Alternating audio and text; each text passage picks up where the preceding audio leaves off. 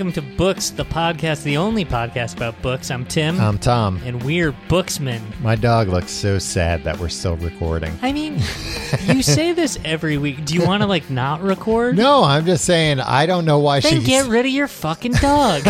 I just don't know why she comes in here. Yeah. Because she seems miserable that she's like, God, I can't sleep. You guys are loud. Yeah, there's a whole other room she can go in. There are 2 other rooms. Yeah. 3. Yeah, Ginger, go in the bathroom. Sometimes Ginger, go in the bathroom. Sometimes she does go in the bathroom by herself, and I'm always like, what are you doing in here? What is she doing? You give her privacy. I try and give her privacy. Tim, before we start, I want to give an update about last week's episode, Who Wants to Be a Booksmanaire? Okay. I won a computer prize package. Mm-hmm. A technology prize package. And I was going to throw everything out because they were things it was wipes for your phone and a wire. An Ethernet, a short Ethernet cable that I have no use for, which I did throw that out. I have enough Ethernet cables. Tom. Well, so was giving it to me. Start a fucking game show and give it to somebody else. Pay it All right, forward. maybe I will. That? But I used one of those alcohol swabs on my computer today to clean it, and it did a great job. Wow. So yeah, I was wrong, and I apologize for shitting all over your prize pack. It turned out that my computers never run faster. Have you ever offered me the opportunity to win a prize? No, but to be fair, most of the times you've offered me an opportunity to win a prize, the game's been rigged in one way or another. In your favor. No, it's rigged in my favor if it's something I don't want. But a lot of times you rig it. Did you not win $7 and yeah, 50 cents? But a lot of times you offer like a $10,000 prize, and it's something I'm not able to get. You could get it if you were smarter. Well, Tim, I guess probably now is a good time. I have $10,000 in escrow just waiting for the right game for you to smarten up. Well, I didn't want to bring this up, Tim, but I had a meeting this week with the New York Gaming Commission. Okay. About your practices, what you've been doing. And they are opening an investigation into your quiz shows, as you call them. As a whistle. Your quiz shows, the various sweepstakes you're always offering people. No, stay away from don't go sniffing around the sweepstakes, Tom. Well, Tim, I don't think that's a different. Just looking at the rules of the sweepstakes, I think it's actually more like gambling or a pyramid scheme. Yeah, you're not wrong. Quit sniffing around. Like, this doesn't involve you. I didn't try to rope you into the pyramid scheme. I want to get not in this the one, MLM just game. because you've squeezed me dry from the other ones. I haven't squeezed you dry. All I've done was offer you prizes, and then, last time I was offering you up to $10,000, you lost on the second question. Yeah, Tim, and I had already spent that $10,000. I went to the bank and I showed them. Simple question about a book, a children's book that you had read. Well, Tim, I went to the bank. I told them about this game, and they said we'd be happy to give you a loan for $10,000, sir. Do people go on Who Wants to Be a Millionaire and be like, and I used that. You know what? This is rigged. They made it too hard. I used that $10,000, Tim, on a first-class ticket to Dubai. Good. And then I didn't have enough money to come back home. Yeah, I know. And then also I'm still on the hook for that $10,000. Good. They put you in jail in Dubai. You're never heard from again. Tim, boy, yeah. Can you think of a place you'd want to go less than Dubai? No, because I really want to go to Dubai. What? I really want to see it, but I Why? also just look at a picture. I also don't want to get in trouble. Yeah. And I also don't want to see the tremendous human cost. Yeah. For building a place like that. So opulent, so air conditioned. Yeah, it's a bad place. Everything. Yeah, it sounds like it's pretty cool. It's got a big water slide or something. They got big water slides. I think they've got that indoor skydiving stuff. They've got an indoor skiing mountain that you can ski down. I mean, to you, like, hey, an indoor skiing mountain. We have lots of outdoor skiing mountains that you have no interest in. Tim, I'm not going to go ski outside. It's freezing. Tom, I didn't post a poll. Yeah, despite your promise, which also came up during my meeting with the New York State Gambling and Gaming Commission. You and I colluded after the fact, and you were just like, just read Junior. I bought this novelization of the movie Junior. Just take it, Tim. Yeah, hey, come on. It's burning a hole in my pocket. Yeah. Take it off my hands. Yeah. Even though I haven't read it myself. Tom, I've been reading it. Yeah. Just trying to save money on a movie rental. Is it streaming anywhere? I don't think so. I think you can only rent it. I believe I did look. You know about this website, JustWatch.com? Yeah, I know JustWatch. Yeah, it's a good website. It's a good website. Tells you where things are streaming. You know, it took long enough. Yeah, Jesus Christ. Like, I've been looking for this website. I mean, I guess maybe I should have built it or something. I could be one of these JustWatch billionaires. For like a decade now, I've just been like, how hard could it be to just tell it to make it? It's like, it's probably not that hard. To just have like a few different databases. Yeah. And somebody searches and you tell them, that thing you search for, here's the database we found it in. I learned about JustWatch through Letterboxd. Yeah, the website. Yeah. Another website. Was it part of a web ring together? It was a web ring, yeah. Okay. You scroll down to the bottom, there's a cool animated GIF with like a film canister. It's a real solid joke for any of the over 35s out there. That's why I didn't get it. Me and the rest of Gen Z didn't understand that joke.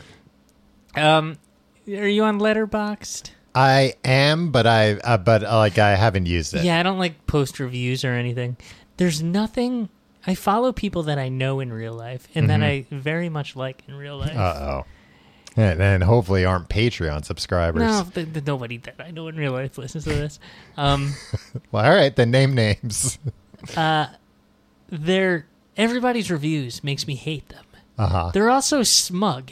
Yeah. Everybody's movie reviews are smug, and mine would be also. Yeah. I think I just don't care about anybody's these people posturing. Are writing to an audience that includes like you, where it's like, oh, my friends will read this, and and this will be funny. No, it'll be like funny that I'm being smug. I'm being like a real movie critic. No, I think people are just kind of like. I think I have opinion fatigue. I think I just don't need to hear... We were talking about this a little bit today. That many people's opinions on that many things. Like, it used to be, you have your friends and, like, some topics would come up and you'd all share your opinions. Yeah. But now you can... There's, like, an index, like, movie opinions. All right, literally everybody's opinions about every movie is in this database. Yeah. Like, books... Oh, yeah, I go to Goodreads. Everybody's opinions. Yeah. It's like, freaking everybody on Twitter has to, like, you have to have, like, a nuanced stance on the new season of Ted Lasso. Yeah. And, like, if you have the wrong stance, people are going to be like, oh, well, don't you know that actually it's harmful the way that they center positivity? It actually is, it's like... Yeah, you can't win. Everybody's too. It's fine. Everybody's have your own opinions. Just don't tell anybody about them. Yeah, shove them. Keep them shameful. When you were saying earlier, you get mad on Twitter that people aren't allowed to tell a woman when she's pretty anymore.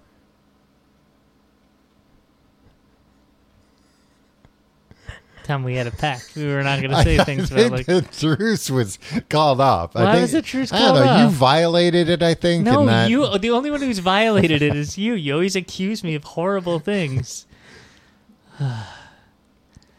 Tom, I don't like this side of you. You're a bully. I'm just saying that's kind of what you sound like. that I said. What? That you can't tell a woman that she's pretty? Well, no, just you're complaining about, you can't enjoy things. People tell you it's not that bad. You can't enjoy things. It's that, like, even if you enjoy things, people tell you that you're enjoying it in the wrong way. Or, like, people's opinions will change on like very little. Like there was one episode of Ted Lasso that someone didn't like, even though they liked all the rest of the episodes of Ted Lasso. So it's like, it's bad now. Yeah. Well, and also, like, I mean, honestly, I think they shouldn't have had a Christmas episode. It's like, who cares? So don't watch it. I don't know. I think I like the first season more than the second season. Yeah, okay. So far, there haven't been that many episodes. But then it turns into a debate of everybody has an opinion of like, well, that's why they should have dropped it all in one bingeable instead of week to week. It's like, who cares about release strategies? Keep these opinions to yourself. Yeah. I like week to week more. Yeah, I do too. Keeps the water cooler discussion. Yeah, I mean, and the thing I've been complaining about for the last 10 minutes. And if you don't like, see, the thing is, when things are week to week and like people aren't enjoying them, then they don't like that because then they're like, I want to just play these all at 2x and burn through them. Right. But when something's good and people are like, oh my God, they did it on a cliffhanger and now I don't know what's going to happen and now I get to just theorize all week, then they like that. Yeah. But also, I don't know, if you liked, season 1 of something and season 2, you're like, it's like, well, decide if you want to keep giving it a chance. And if you don't, you can stop watching it. Yeah. And then if later you heard it got better, you can start watching it. Like, I don't know. I mean, that's what happened to me. Like, I watched, I think I watched all but like the last, 2 seasons of Game of Thrones, and then I heard like the ending was horrible, so I was like, oh, all right, I'll stop watching it. I wasn't like, oh, now I have to watch it so I can weigh in on why it's bad. It's just wild. Do you think like when Shelley Long left Cheers, there were people who were like, oh, I can't believe you're watching it with Kirstie Alley, don't you know? I think there were a lot of tabloids about it at that time. Yeah, but but you're saying like people getting mad at other people? Yeah, and just like people like, I feel like people had other shit to worry about. Don't we have other shit to worry about? They had Iran Contra to worry about instead of Shelley Long leaving Cheers. They're like, how am I going to explain the Iran Contra deal to my children? Iran. Yeah. The 80s, a wonderful time. Yeah, before we had fucking computers in our pockets all the time. Yeah, that's the thing. Like, everybody's just got to stop talking to each other so much. Back in we've all been connected, so we can all fucking fight each other. Yeah, I mean, don't get me wrong. In the 80s, I had a calculator in my pocket at all times, but that's because I was a child and I would cheat it on math test. Yeah. And that's my favorite internet joke, Tom. What? About how when we were when we were younger, our math teachers told us we had to learn how to do math because we wouldn't always have a calculator. And guess what? We do. Yeah. Take that, you smug math teachers. I regret learning math. I don't know if I ever had a teacher say you won't have a calculator. That was like, no, you definitely did because you were a shitty, like, obnoxious kid, like, who in, like, 3rd grade, when, like, you had to learn times tables, you'd be like, why don't we just use calculators? No, I was a good boy in 3rd grade. Yeah. I wasn't shitty till I was a teenager, and then it was like, well, yeah, you need a graphing calculator now that you won't. Guess what? You can use a calculator now. It's going to be even harder than just doing math problems to figure this thing out. Do they still make people buy the Texas Instruments? That's still a thing, yeah. But can't you just and get there's an still app like for $100. But if you want it on the SATs or whatever, like they still got the whole thing going. Texas Instruments. Man, kudos. You're a bunch of smarties. Yeah, taking out like the Secretary of Education for like, I don't know, wild weekends or something. Yeah. They're like, all right, now in my mind, because they're Texas Instruments, they're all cowboys. Yeah, of course. They're big 10-gallon hats. Yeah. They're like, all right, now you're not going to let them start buying other calculators now, are you? Well, then they got kind of Southern. They were like, I say, you're still going to make them buy calculators, aren't you? This is all wrong. They make them buy the calculators. Never go to Texas. You'll get murdered. I'll fit right in, Tim. I'll go to a gas station and be like, hello there. I live around here in Texas, the great state of Texas. Offensive. Yeah. They still make those kids buy those calculators. Tom, and especially... You would also think by now, fine. like I wasn't going to say anything. I don't know, on like Amazon, it'd be like, oh yeah, we sell $5 ones that are identical. That the factory that they used to make them at in China just kept making them, and here they're sold at super cheap prices. But I don't think that's the case. I don't know that you know that. I think you're. I looked it up somewhat recently. I forget why. I was thinking about taking the SATs again to see if I could get a better score. You don't need the graphing calculator on the SATs. Oh, the APs. Then. AP tests. Yeah, the AP math tests. I was thinking about taking that. I regret. I was really good at math. Mm-hmm. I don't know why I didn't become a mathematician. No, become like an engineer. I should have made something of myself. I was sitting in your fucking apartment. I can't see you driving a train every day. I understand the joke, but I don't. I think I'd be able to drive a train too if I was properly You'd trained. be too nervous driving a train. What do you mean? What if somebody jumped on the tracks? I'd pull the brake. What if there wasn't enough time? There's not much I can do. What if I'd run away? What if you were coming to a fork in the tracks, and on one track was 20 men, and then on the other track 5 babies. Right. Tom, that's not up to me. That's somebody outside of the train who can pull that switch. But they're asking you, which one should I pull, boss? I mean, they could ask anybody. But they're not. They're asking you. I'm not their boss. They're saying, if we don't pull it one way or the other, we'll keep it in the middle, the train will crash, and everybody on board, all 200 passengers, will die. Right. I jump out of the train and run away. All right, good plan. That's your plan to get out of most situations. Yeah. Jump out of the train and run away. Yeah, it's served me so far. I read a book, Tom. Uh-huh. I read half of a book. I was going to read the whole book. Mm-hmm. It's confounding. What? How? It's just extremely overwritten. Okay. It's exhausting, is what it is. Is it written from the perspective of sitting in a movie theater watching this film? You would think. Uh-huh. But no. They try to treat it like it's like not a movie at all. Like that Wow. It's like that it's just a book. Okay, huh. So interesting. There was a movie in 1994. Junior, which neither of us have seen. Yeah, starring Arnold Schwarzenegger and Danny DeVito, as well as Emma Thompson. The stars of Twins, not Emma Thompson. And I think it was Ivan Reitman. Yeah, I believe so. Yeah. He also directed Twins and Kindergarten Cop. Yeah. And Ghostbusters. Yeah. One and his son is putting a lot of Easter eggs in this new movie. I think all the boys who were upset about the Lady Ghostbusters might be happy about the new Ghostbusters. I saw early reviews from CinemaCon that people were like, this is really good. Sure. I'm sure it's great.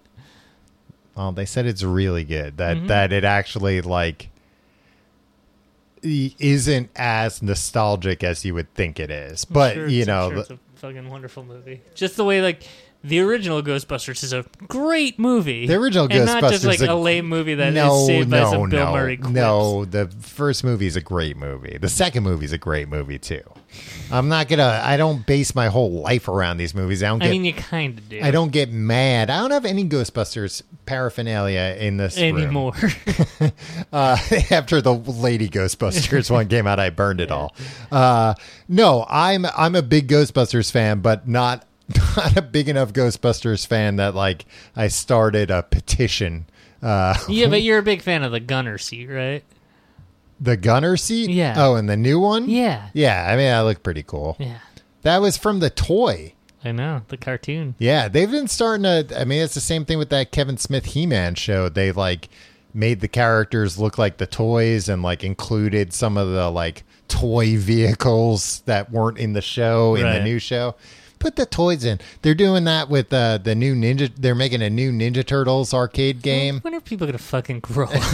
And they're putting some of the toys from that in there too. Tim, finally, they're putting toys in all my favorite cartoons.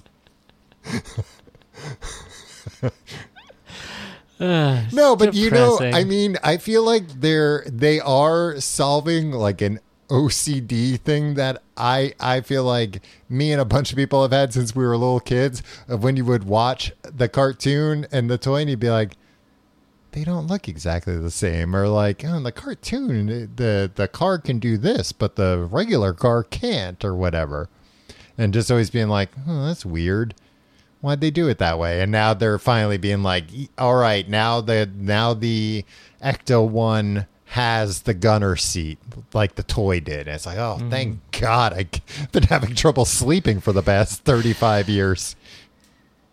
Yeah, I'm starting to sympathize with older generations who say that our generation is useless. Yeah, infantilized. Yeah. Hey, Tom, get a goddamn life. Get a job. I do, Tim, and it's called being in the gunner seat of Ecto-1. I'm auditioning. Anybody out there? Any Ghostbusters out there looking for a gunner? Okay, so this is an unusual entry in the books, the podcast canon. You're making fun of me. Meanwhile, you're reading a fucking novelization of a shitty movie that came out a quarter of a century ago. At least for a podcast. It was a movie that was made for adults. Was it? I don't know. I can't tell. Yeah, you'll have to get to the birthing scene to know for sure. There's a piece of IMDb trivia for this movie that cannot be true. What is it? It claims, and I haven't gotten to the end of the Okay, yeah. It claims that the original cut of the movie, there's no way this is true, ended with an abortion scene. Oh, I think I have heard this. And that test audiences hated it so much that they had to reshoot the end of the movie. There's no way that could be true. Especially once you hear the arc of the plot here. Yeah. But pretty funny. Like, I've never thought of people putting fake trivia in there. I don't know. The IMDb trivia sometimes it's just like this person and this person are both in Marvel movies now. It's like, yeah, okay. Or this person in an interview said they enjoyed making this film. Exactly. Well, that's probably true. Yeah. Well, why would they lie during a press junket for the movie? So this is written by Leonore Fleischer. Uh-huh. And there's a woman who writes... Oh, a woman. A lot. Lenore. Well, it's Leonore. No, I don't know. I think it might just be Lenore. But Leonore, sure. What about Leonora? What about Leonardo? The leader of the Ninja Turtles? She wrote a lot of novelizations. So I did a deep dive into novelization stuff. Because, like, all right, you've read some novelizations of movies before, right? Yeah, I mean, only as a kid, though. As a kid. Yeah. And are these specifically made for kids, or are adults supposed to... No, I'm pretty sure their bread and butter was Scholastic Book Fair for the kids that were like, and, you know, I'd count myself among them, and were like, all these books look lame. Oh, they got the Batman Returns as a book? Holy hell. Why would I get anything else? Yeah. I mean, I bought a novelization of The Good Son starring Macaulay Culkin and Elijah Wood because it was rated R, yeah. And I was in 5th grade. I wasn't allowed to see it. Yeah, I definitely remember reading R-rated novelizations for the same reason. I can't remember off the top of my head which ones, but yeah, like in those situations where it's like, oh, I want to see this, but I'm not allowed. Yeah. Although I was allowed to see The Good Son. You were? Yeah. In the theater? Yeah, I think somebody had a birthday party and we went and saw it. Yeah. I mean, Macaulay Culkin says fuck once and there's like some violence. Yeah, I mean it's. I watched it recently. It's like it's a cheesy movie, but it's also like I don't know. They push that dummy off the bridge and I do remember that like fucking up with me. Yeah. And then he had like that crossbow thing that that he's planning to shoot somebody with. And then he drowned his little brother or little sister in the bathtub. I was gonna say, actually, now that I think about it's a fucked up movie. Like, I'm like, there was no nudity. There was like not bloody violence, not like shootings and explosions, and there was no sex. Like worse. It was the psychological but stuff. now that you're reminding me of these things, I'm remembering like, oh yeah, I remember as a kid that kind of fucking me up. I had nightmares about it for weeks, and that's why I started it was wetting rated the bed. R. All right. I think it was like, hey, look, I'm the same age as Macaulay Culkin. If he's mature enough to act in it, then I'm mature enough to see it. We're recording this on Macaulay Culkin's 41st birthday, Tom. Wow. Yeah. So he's older than me. Oh, yeah. So I guess he is a big kid. So he's maybe that should have been my clue. Macaulay Culkin's, 5 months older than me or whatever. So, Tom, they started making movies into novels.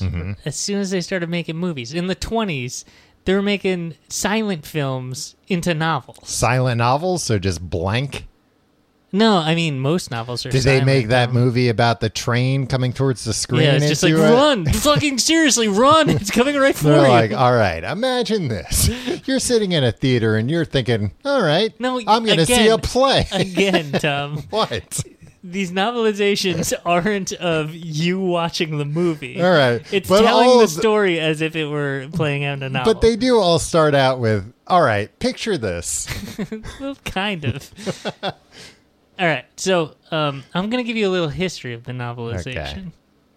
It's frustrating to me that novelizations, I assume, maybe I'm wrong, don't tell you which actors it is. I'll get to this. Okay. Shh, Tom. I'm just very excited to read some of these novelizations. I know.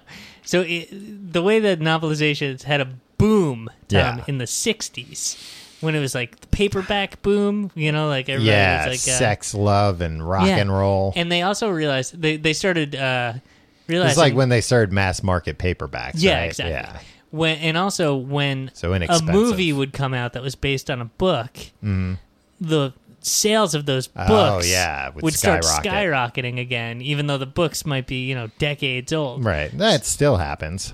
Yeah. So they were like, well, why don't we, that's perfect marketing. Why don't we just cut out if there's no other book there, if people see something that they recognize from a movie poster, apparently they're just going to fucking buy it. Yeah. So let's start making books out of these movies.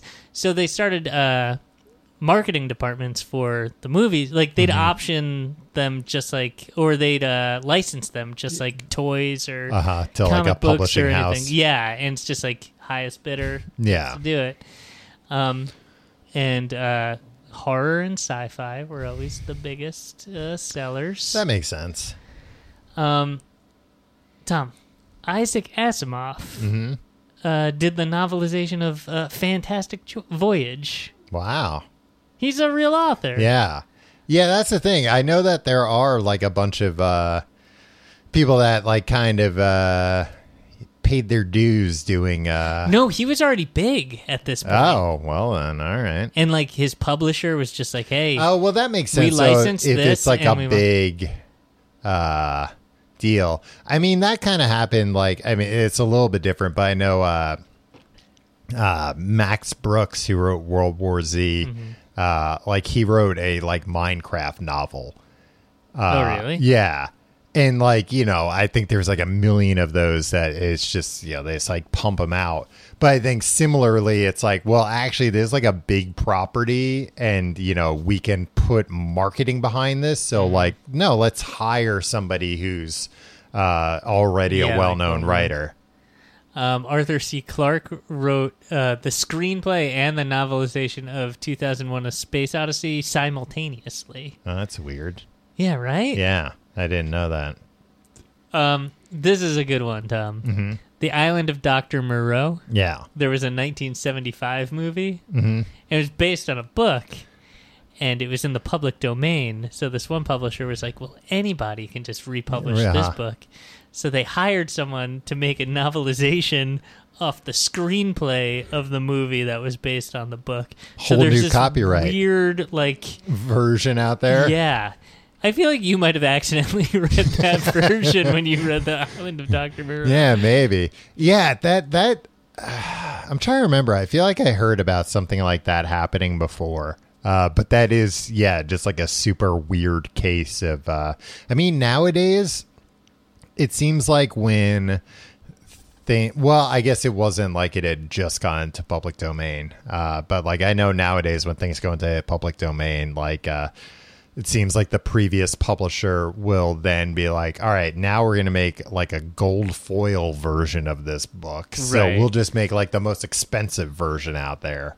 Yeah, which is kind of silly when you think about it. Yeah. Actually, this one publisher just put the new Island of Dr. Moreau and the old Dr. Moreau, Island of Dr. Moreau, and just put it as like one volume. And what kind of maniac's going to like read both of those? I mean...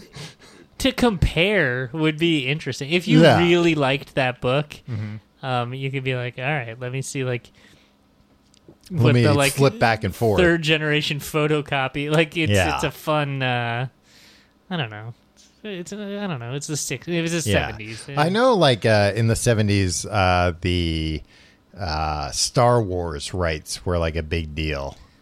For novelization? Yeah. Huh. And I believe that novel was like based off of like an early draft, so things are different.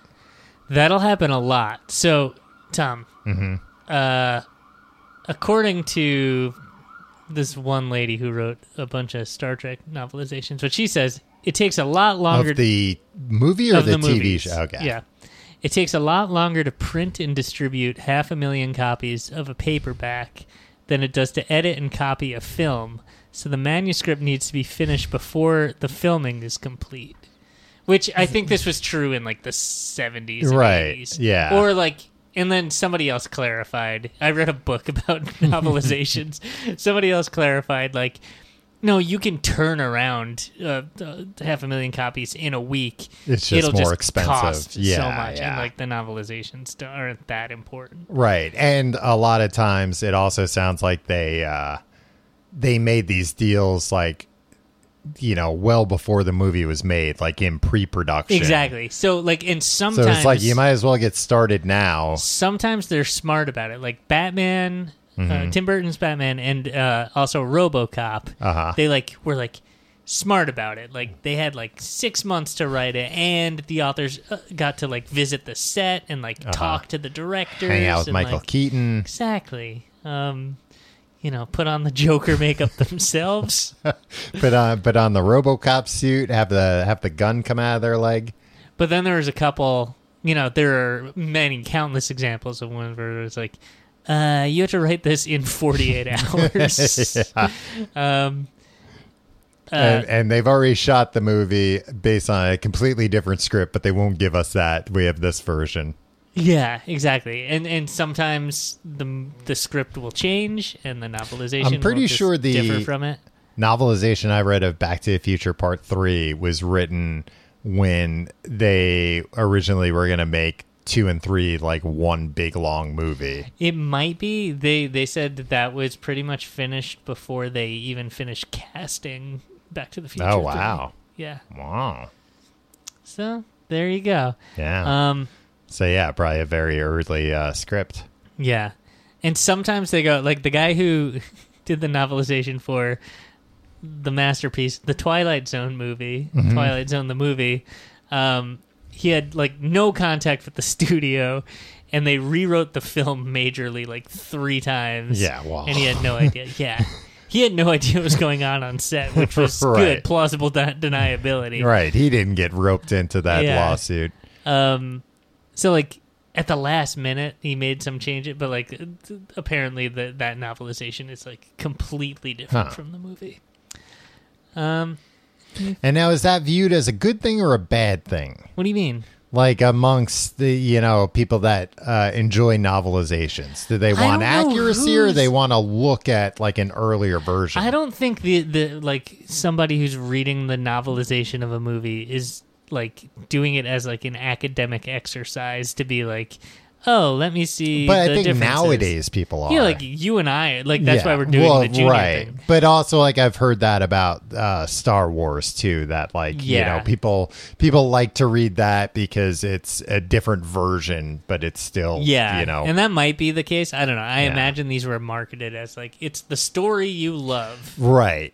Yeah. So I guess probably more accurate the better back then, but nowadays as a curiosity it's more interesting if it's not the same. Maybe we'll see in the do you have any idea how accurate this is? I don't know, and maybe if this ends with an abortion scene then I guess you can update the IMDb trivia and say it's true. It's true because Leonore Fleischer was working off an early draft. I don't know anything about the production of Junior. Mm-hmm. But stop you from speculating. But I'm curious now that I'm like, oh, wait a minute. Was this I kind of assume this was written for Ivan Reitman, Danny DeVito, and Arnold Schwarzenegger. It was not. Oh, okay. Well, then I'm interested. It was written for Arnold Schwarzenegger and Danny DeVito. But not Ivan Reitman. Yeah. Okay. Arnold Schwarzenegger said he'd only do it with Ivan Reitman, so they had to fire the previous director. Oh, okay. Well, but it was still written for Danny and Arnold. I think so. I mean, but probably not. Probably not. Probably a version was right. Well, that's what I'm curious about. Like, if this were a novelization before the two of them were cast, I'm sure it wasn't. I'm sure it only got greenlit when they were attached. Right. Yeah. And that script was probably modified to to play their strengths. Exactly. One literally has a lot of strength. Yeah. And the other one's short and funny. So, all right, I'll talk about the book. But it's just weird. All right, so it's just so verbose. Like it's almost like overcompensated. Like, I mean, it's still a pretty thin book. Yeah, it's like 200 pages. And like a typical screenplay is 120 pages, and has so much freaking white space on every page. Yeah, it's like quadruple spaced. So I could see how like somebody who's writing a novelization would need to like come in and be like, all right, how do I fill this thing out? Right. Yeah. Well, and I think that's the case. Some novelizations, like the author does add scenes, I think. That's true. Yeah. Where it's like, this is something that like, is referenced or unsaid in the movie, but like, I'm going to play it out here. This does, like every scene in the book seems to be a movie style set piece, but it's just so adorned with like so much other. They start with lights, camera, action. They go roll sound, and then they have that guy come in with the clapboard. And they go, here it go, smack, and then you hear, and then it says, all right. Picture this. You're sitting in a movie. No, Tom, they never say that. They never say that. But they put in all the stuff about the clapboard and yeah, because that's what's in the movie. They see the rough cut sometimes, and they don't realize they're going to cut that part of the scene out. So sometimes the rough cut, it's so rough they don't even take out that part. Yeah. They go and see the dailies, Tom. Oh, okay. Can I? All right. So this is. Let me read you the first paragraph. And picture this. Yeah, see? Picture your Leonore Fleischer sitting, like, reading this screenplay and then being like, all right, how do I start this? And, like, it probably says, like, open on a lab, Arnold Schwarzenegger, or, like, a strong man is a scientist, pours something into a test tube. She starts it, The instinct to reproduce is one of the 3 basic human instincts. It is like the beginning of the X-Men movie where he's explaining like DNA. Yeah, ranking only after the instinct to survive and the pressing urge to find a decent fat-free ice cream. Now, is Leonore coming up with these jokes herself? Or is this a voiceover in the... I mean, it kind of sounds like she's just adding her own particular style of humor. Fortunately for the survival of the human race, the instinct to have children is felt in a vacuum, without any foreshadowings of the cost of nursery school, orthodontia, new sneakers, or 6 years of community college. A man and a woman who desire to be parents focus only on the blissful, roseate image of a cooing infant trying to fit its little toes into its cupid bow mouth. If they could flash forward 15 years to that same baby as an adolescent, sullen, contemptuous, self-absorbed, smelly, the chances of their going for parenthood would be sharply, very, very sharply reduced. The human race would soon die out, and cockroaches would take over the planet. I'm just like, get to fucking... Well, also, it sounds like this lady really hates her teenage son. Yeah.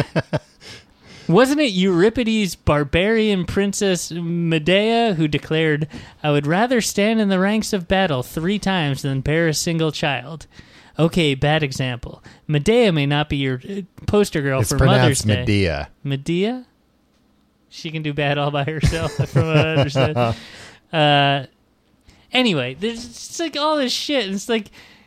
The movie starts with Arnold Schwarzenegger getting up to some hijinks. That says to me that the first draft of this book was like 50 pages long, and there's like, can you see why I originally set out to read this book in one sitting, and then I was like, shit, I need to take a break once in a while. And also, that makes me wonder very much, like, who is this written for? Because again, I would assume that with most novelizations, it's like, all right, your ideal reader here is... Some kid at the book fair? Yeah, is a kid between like 10 and 16 who, for whatever reason, I remember buying novelizations of movies I missed in the theaters, and it would take a very long time sometimes for them to come out on VHS. Yeah, I would assume that that's like by and large their bread and butter. At least by the 90s, right? I think in the 60s, like people were like, yeah, whatever, because like it was all very novel. But yeah, and I have this question. But later it sounds in my like notes. she's like, I'm trying to like connect with other like mothers of teenagers, and they say shit in this book. Oh fuck. Actually, and this is a weird example because there's a lot of talk about like miscarriages and stuff. Yeah, well, I heard there's an abortion at the end. Yeah, but like I think it is some stuff that like if a 3rd grader bought this at the book fair, they'd be like, a fertility drug. A guy who is trying to get FDA clearance for human trials of a fertility drug. It's like, I can understand why like this would be like, you want to make a novelization out of this? All right. We can't sell it to kids. Kids aren't going to care about this. Yeah, it's going to be too hard to explain it to them. Yeah, show them a picture of Arnold Schwarzenegger with a big belly, sure they'll laugh. Yeah, and like a look on his face, like, oh boy, what'd I get myself into this time?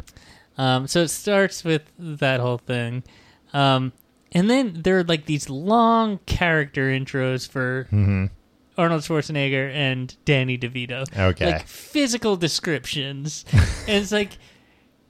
Yeah, I get it. You're writing if you're going to write big physical descriptions for anybody, those two, they got a lot to describe about I them. know, but it's also like, cut to the chase. We know just say it's Arnold Schwarzenegger and Danny DeVito. Yeah, just put it in parentheses or something. Yeah. Have it as a footnote. This person looks just like Arnold Schwarzenegger. She keeps talking about Danny DeVito's, quote, pudgy little hands. Like, it says that like... Yeah. Numerous times, like 5 or 6 times. Like he took it in his pudgy little hands. Do you think she got to go to set like once and met him and shook his hand, and that was her takeaway? Like he's got pudgy little hands. Did I ever tell you about the time I met Danny DeVito? Yes. Did he have pudgy little hands? I don't know, because I was drunk and I was at a fancy party. Yeah. And now you're not talking about the kid you went to kindergarten with. No, there was a kid in my kindergarten class named Danny DeVito, and I was always like, maybe that's him. I don't know, because I never considered that two different people could have the same exact and Danny name. DeVito short. Yeah, it's like, maybe everything I've seen him in was made a long time ago. Then he got skinny and a toupee. So I was drunk in what, 27 maybe? 20. Oh, okay, your age.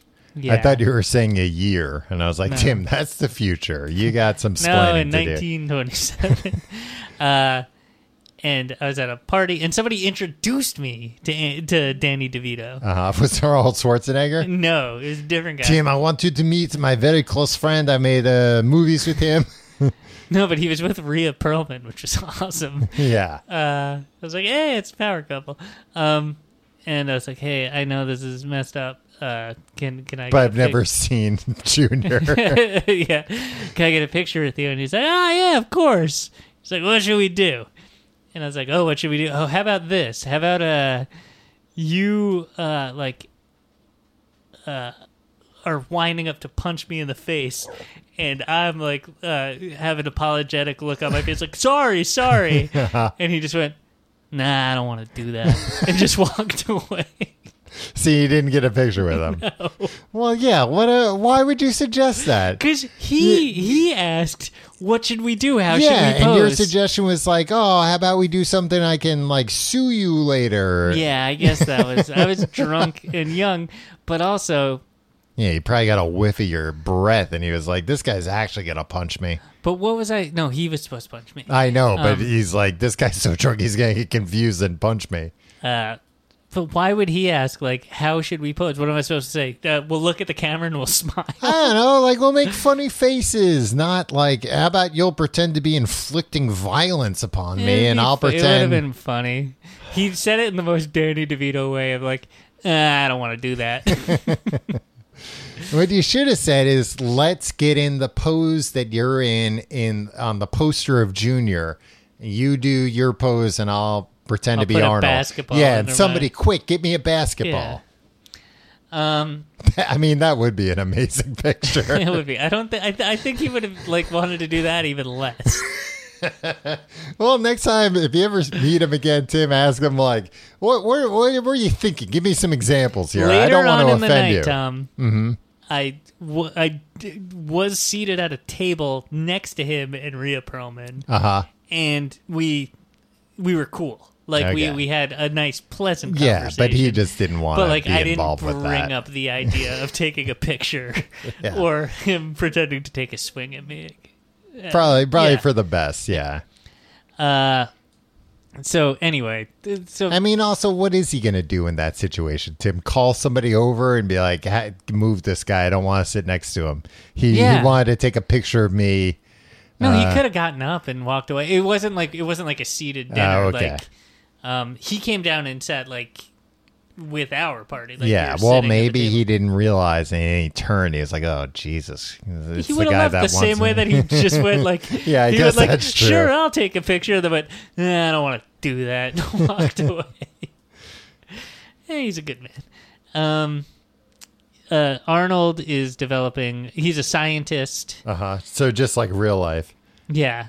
You know what? That's the other thing.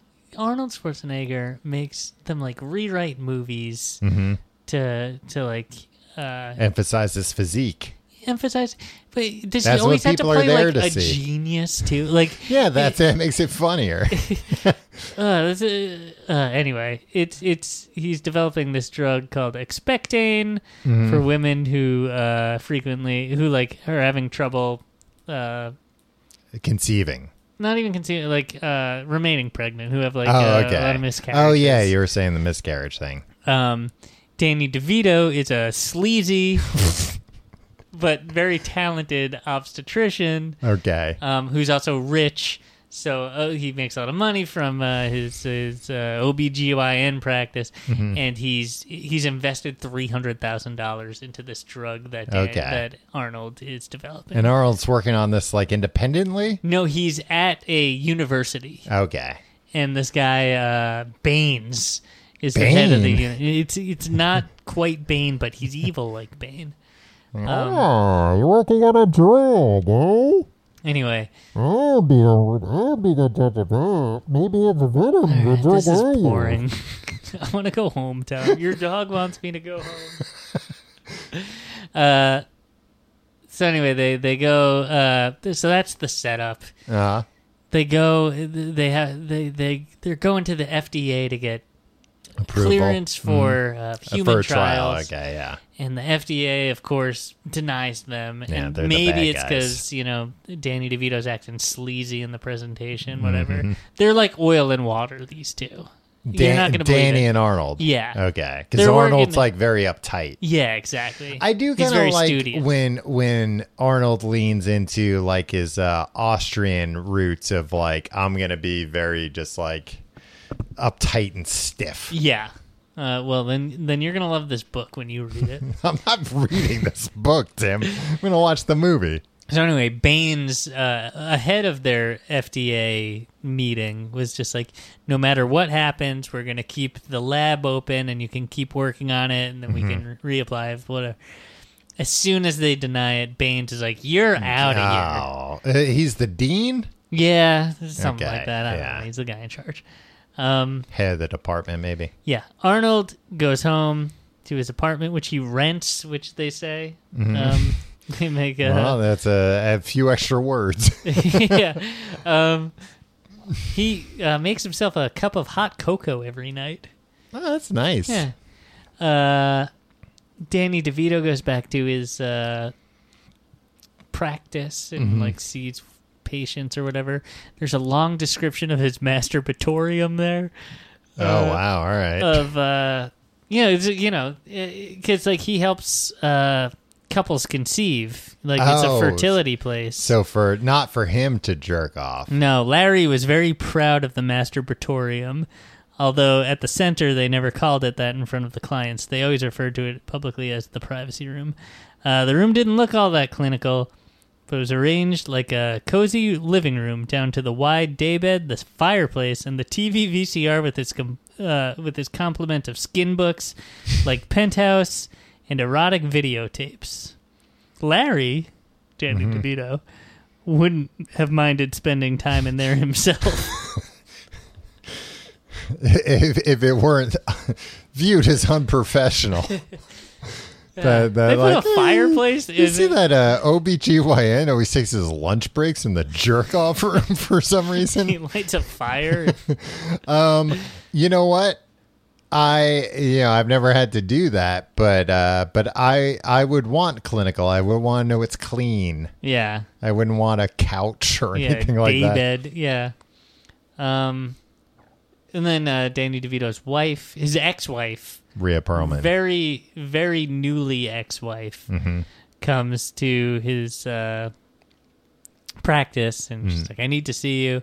I'm pregnant. And he's like, oh, my God, I can't believe because, like, oh, here's the other thing. Danny DeVito is, quote, shooting blanks. Ah, okay. So that's the irony. He helps so many people conceive, but he can't do it himself. And he's like, oh, and his ex-wife is like, it's not yours. Oh. But she's like, I want you to be my doctor. And he's like, no, I'm not going to be your fucking doctor. Get out of here. This is wildly inappropriate. Yeah. And he refers her to some dweeb. Why would you want me to be? Yeah. I mean, they're still, they're still close. Like, she trusts him, you know what I mean? Okay. And he's that good. So Emma Thompson is on the scene now. And, like, there's an introduction of her character.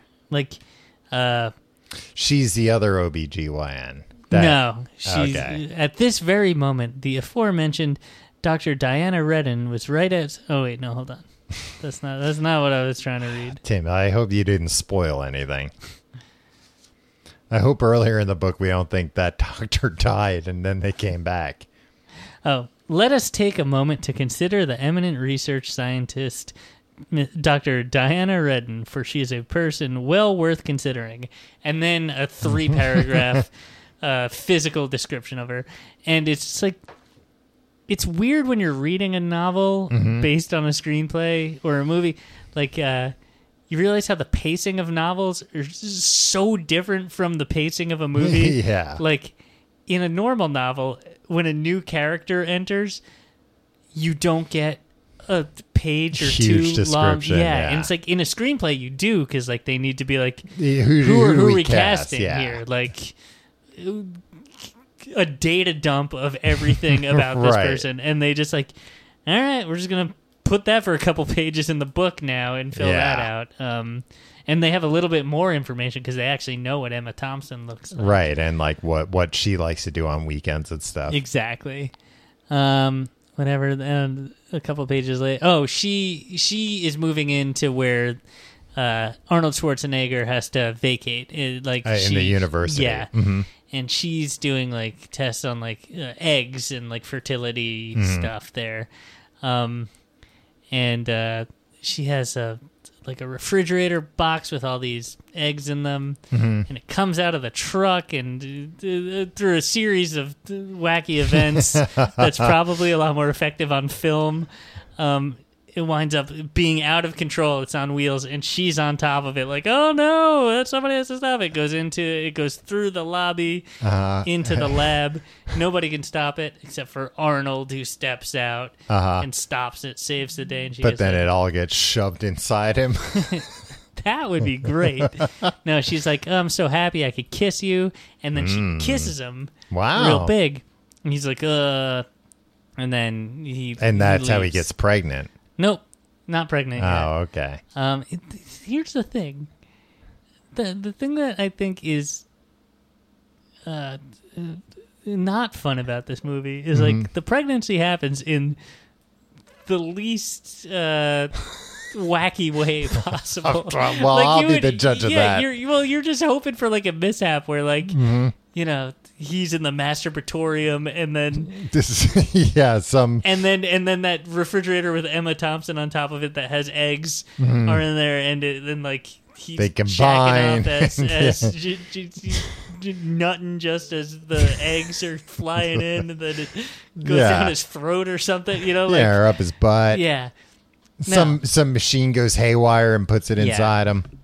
Anyway, and on one page they mentioned Danny DeVito's, quote, plump little rump. Nice. So they're both down. And there's like, Arnold's like, my research is over, whatever. Oh, there's chimps too. That's not important. And Danny DeVito's like, I need, like, this thing's going to be a success. We're going to sell it to a pharmaceutical company at some point. We just need to prove it's safe. Yeah. And so he's like, I got an idea. Why don't we get you in the masturbatorium? I'll get an egg somewhere, fertilize it like in vitro fertilization. I'll implant it in your abdomen. You take your drug that will show that, like, you can, grow a baby no matter what the circumstances. For one trimester, we'll show that it's proof. And then terminate the pregnancy, and then we're done. And then we sell it to a pharmaceutical company, and then we're rich. Yeah. And Arnold. And now that's sound, the science there? I think so. I don't know. You can just put an egg in a needle, put it in a man's stomach, and if they take a pill, then they'll get pregnant? Well, here's the thing, Dom. It's like they fertilize the egg with the sperm outside, the way that they do with, in vitro, yeah. And then this is the fiction of the movie, that the drug would make it a hospitable environment for it, right? So it happens. He gets pregnant. But Danny DeVito steals one of the eggs from Emma Thompson's cart, and nobody knows. And Arnold never asks him where he got the egg. So Arnold starts. I'm starting to realize why that university got rid of him. Yeah, Arnold starts growing a baby in him, and he's staying at Danny DeVito's house because like they had to constantly kind of like monitor, keep an eye on him. Yeah. There's a dream sequence where Arnold's face is on a baby, and it's going, I Mama, can't wait. Mama. And it's like, oh, I've seen the clip of that. I love it. And it's like, I bet that's more effective in the movie version. Yeah. I know. I'm laughing already. Yeah. They say Alex does look. Arnold Schwarzenegger does look like shit, and I was just curious, like, how's that going to be portrayed? Arnold starts to gain weight, and he's insecure about it, and then he says, there's a line, "I am therefore going to the gym for a long session of exercise." And I just watched Kindergarten Cop, Tom. Yeah. And then I was reading about Kindergarten Cop. Of course. And apparently one of Arnold's stipulations was there needed to be a fitness aspect of it. And so, like, when he is bringing the kids through police camp, they're doing, like, sit-ups and stuff. And it's like, was this just a requirement for all movies? He's like, I need to promote physical fitness in all my movies. He was on the presidential physical fitness. Yeah. He was the head of it or whatever. Yeah. Sounds like he did a good job. He went above and beyond. He goes to the gym. He goes in the pool to swim, and he pees in the pool because he can't. Oh, he can't control his bladder, yeah. Turns out Danny DeVito's wife was impregnated by a member of Aerosmith. I did not imagine that coming. Unclear. Yeah, okay. Arnold and Emma Thompson are obviously starting to fall in love. If that's not in the movie and this person just invented that would be great. Like in the movie, they just never say who the dad is, but also, like, even at this point, everybody in Aerosmith was kind of mangy. Oh yeah, like, it wasn't Steven Tyler. They're not like Joe Perry. Joe Perry maybe, but then there's that guy, like the stout drummer guy with, like, the curly blonde hair. Yeah, that's a drummer, right? Yeah, and then there's another guy that has, like, kind of a mullet and is always, like, standing like this. Like, like one of those Tim made guys. A strong man pose for anybody. But he's not strong. Yeah, yeah. Danny DeVito goes in. Arnold goes back in. Like, Emma Thompson is so happy. Or, likes Arnold so much, even though there's nothing romantic yet, that they're, like, splitting the lab. She lets him come in and do some work there. Danny DeVito meets some pharma executives, and it's just like, hey, this is what the drug does, and we're gonna have results from a human very soon. And the pharma executives were like, oh yeah, we're totally interested, and put Baines overhears it. It's at, like, some cocktail party. So he's like, what are these guys up to? And Danny DeVito knows Baines heard it. So, like, he goes to Arnold like, hey, we got all the information we need. We can sell this tomorrow. You go home, stop taking the Expectane. That will terminate the pregnancy. He'll go, but Arnold is at the part of his pregnancy where he's glowing. Yeah. And he's feeling Everybody's great. complimenting him. And he's, actually, and he dances with Emma Thompson at a thing, and, they're falling in love. And he's like, he secretly is just like, I want to have this baby. Like, and so, like, he keeps taking it, and then just, like, disappears. Like, he never goes, he never sees, he doesn't return any of Danny DeVito's calls or whatever. And then they find out. He goes back to the lab. He's wearing a big, bulky sweatshirt, and he's really hot, and he takes it off, and they're like, oh, my God. And Danny DeVito's like, yeah, you got to come back and live with me. We'll figure this out. Yeah. But he looks at him, and he's like, oh, the baby's healthy, and, like, I think we can do this. Yeah. And that's where I left off. Oh, wow. Man, I'm assuming a C-section. Yeah. But don't you think it's... Yeah, it will be a C-section, but it's also like... Are you bummed out that, like, it wasn't like, as a result of a mishap? Like, they knowingly did it? Yeah. I always assume that, because I remember in the trailer just Arnold going, I'm pregnant, like in shock. Yeah. That it was some kind of some vials got mixed up, or he accidentally ingested something he shouldn't have, or disappointing that it was just a needle. I feel like actually that was in the trailer too. You see him, like, put the needle into, like, some fucking washboard abs. Yeah. I mean, they talk about his washboard abs a lot. Nice. I don't think I would, like, the one thing is, like, I don't know if these are supposed to be if any thought was given at any point during like novelization, development, like I could not imagine watching this movie after reading this book. Like it would just be like, yeah, I know. Of course, like this is described beat for beat, in excruciating detail. I know how this goes. I mean, I'm so excited to watch the movie. And I'm very curious. I'm very curious about the tone of this movie now because, like you said, well, I know, but like, I don't know. I imagine much more like Wacky Mishap, but it seems like it's like kind of a touching story about motherhood and fatherhood. And it's like, but for who? Why? Who is any of this for? And honestly, like, I know mean, who we're talking Twins about is for. a movie that bombed, like almost ruined Arnold's career. Well, that's why, like, another Arnold and Ivan Reitman, like Kindergarten Cop. Yeah. It's basically a kid's movie. Right. With a few scenes of punctuation of brutal violence. Yeah. That you would never be able to show to a kid. Yeah, like, just like scenes where Arnold was like, I know the second unit director from Commando is available right now. He'll film this fight scene. Yeah. Where it's like a man gets shot at point blank in the chest. Yeah. Like, and then his girlfriend was like an informant. And so the bad guys, she's a drug addict. So the bad guys sell her poison drugs. And you see her like overdosed body. Mm-hmm. It's like, who the adults aren't going to enjoy the classroom scenes. Kids should not see the ultra violence. Well, and also it sounds like, the Ivan Reitman movies with Arnold, it's like, Kindergarten Cop, like, wouldn't it be crazy if this hulking strongman were a kindergarten, an action hero, was a kindergarten teacher?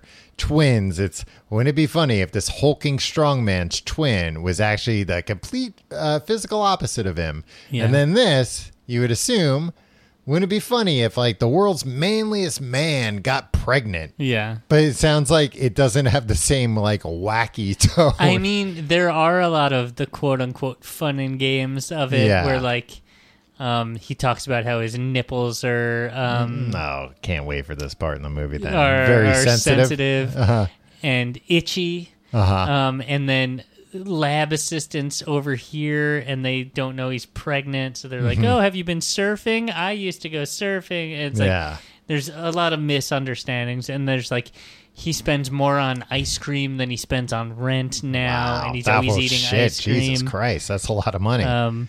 So like there's like the typical like pregnant women be crazy, right? So is there the implication that his breasts will produce milk? Yeah, I think so. All right. Well, we'll have to find out next week. I think in real life, Arnold's breasts produce milk. You don't want to drink that. It's mostly human growth hormone.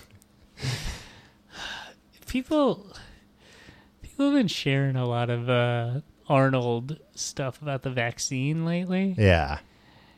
Like, I don't know why people think like he's going to be more persuasive just because he's like, hey, stop being a girly man and get the vaccine. Yeah, Tim, a lot of people out there that are, against it or hesitant about getting it.